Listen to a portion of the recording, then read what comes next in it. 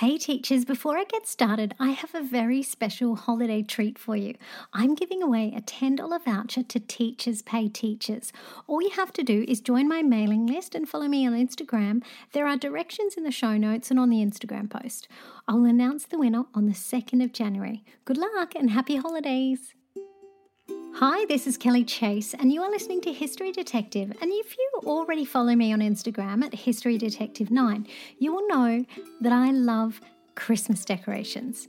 So today, I'm going to share the history of decorating the Christmas windows of shops of Australia.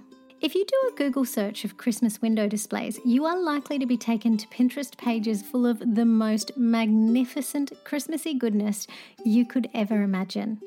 One of the biggest department stores in Australia, Myer, have been delighting adults and children alike for the last 67 years with their magical displays. But I would like to go back to a time where every Christmas didn't look like a Netflix Christmas movie set.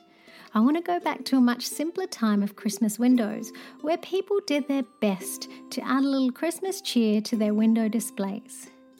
So let's pop in our time machines and take a historical road trip around the different states and territories of Australia to peek into the humble Christmas windows of some good old Aussie businesses. Let me take you back to a time where wrapping an iron in cellophane was good enough to get you a write-up in the newspaper.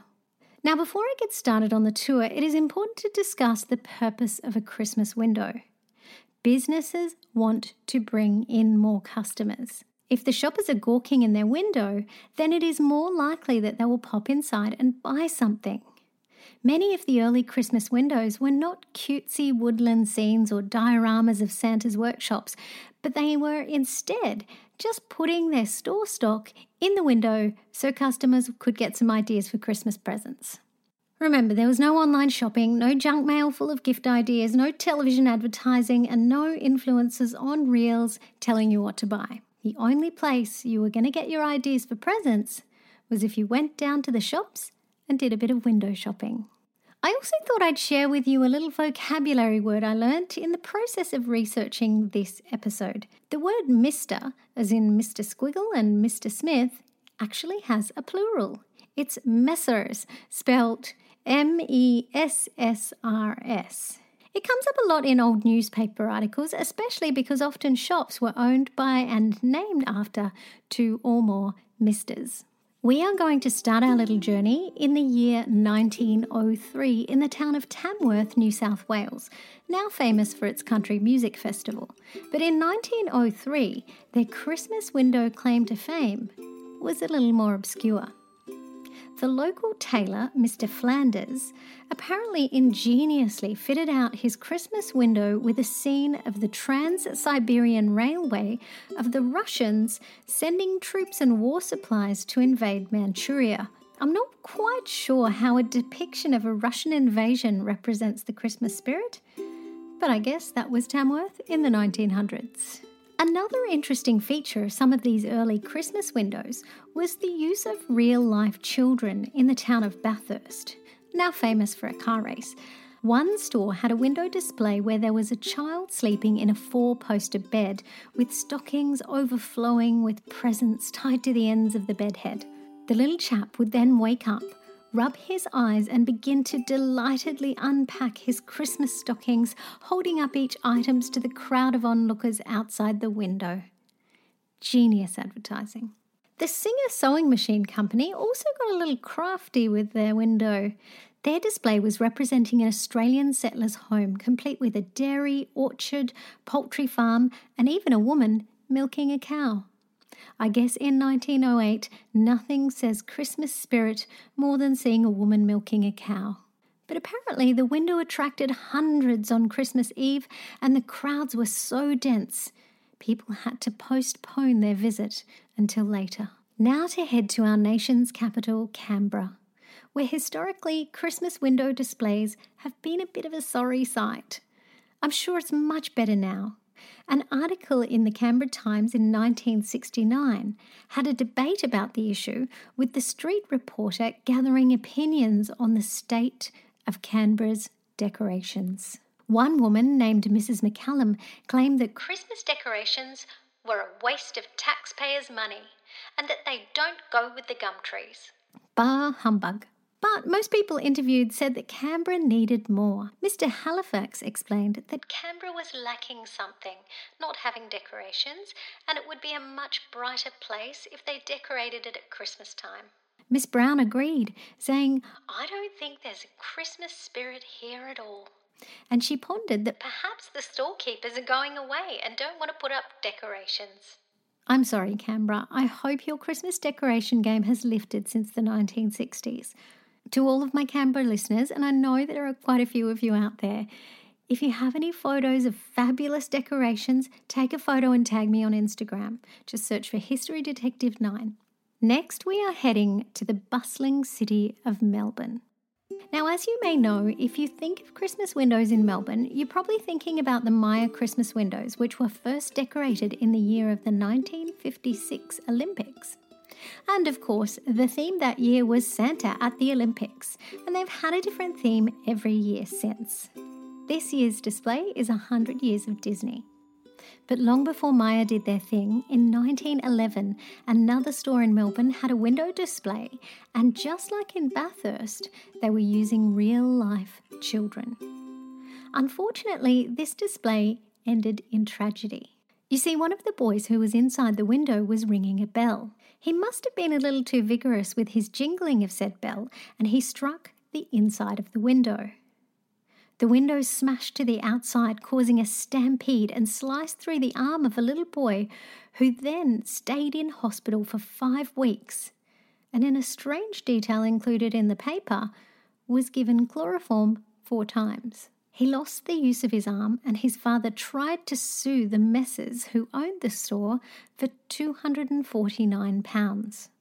Sadly, the claim failed. On another note, during World War I in 1914, there was a store in Ballarat that created a patriotic Christmas display of the ship HMAS Australia, and it was made completely out of dainty handkerchiefs. I'm not quite sure how you make a battleship out of dainty handkerchiefs. It's not the kind of skill that has a YouTube tutorial on it. I'm afraid the art of handkerchief models may be a skill lost to history. Now to the Apple Isle of Tasmania, and they were true to their reputation of having delicious produce.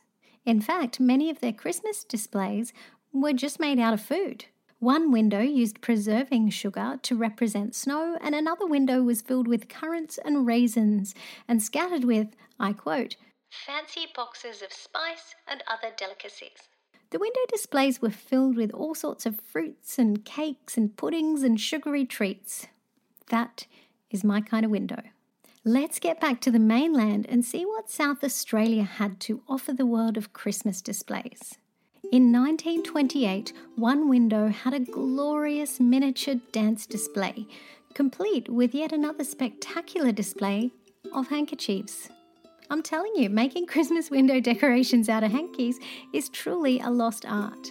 The main attraction was a pirouetting doll whose skirts billowed Pavlova style. That's Anna Pavlova, prima ballerina, not the egg white-based dessert that no doubt will be the star of many Australian Christmas tables this year. Now let's head west to see if their windows are the best. In Coolgardie, they had a competition to see which shop had the best displays, with categories including grocers, drapers, fruiterers and general. None of their windows seemed to have a particularly Christmassy theme. One window had a Scottish kilt and a bottle of whiskey. Another had a doll in an Irish costume and a picture of an Irish linen factory. Interesting. And the grocer's prize went to a window that had neatly displayed fancy goods. Sadly, in the Northern Territory, none of the journalists thought any of the windows were noteworthy enough to write about in the newspaper. But there must have been some demand for it, because in October of 1952, a man called George S. Brown was advertising his services as a Christmas window dresser and skited about the prizes he had won in international competitions. That is a career path that I never really thought about.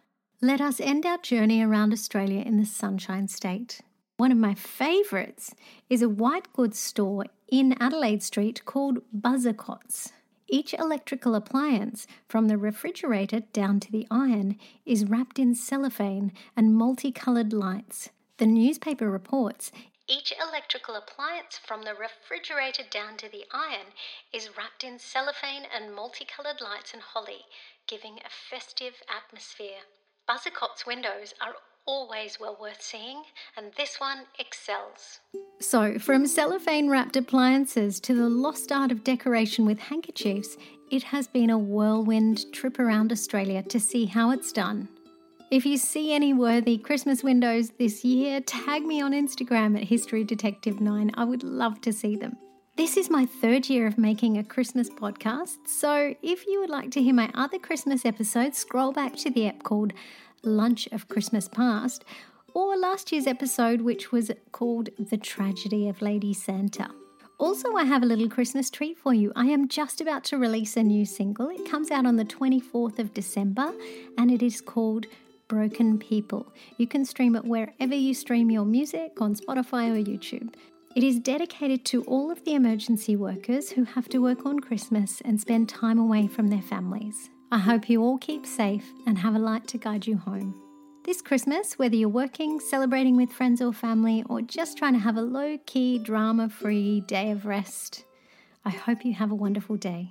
This is Kelly Chase on The Christmas Case. Happy holidays.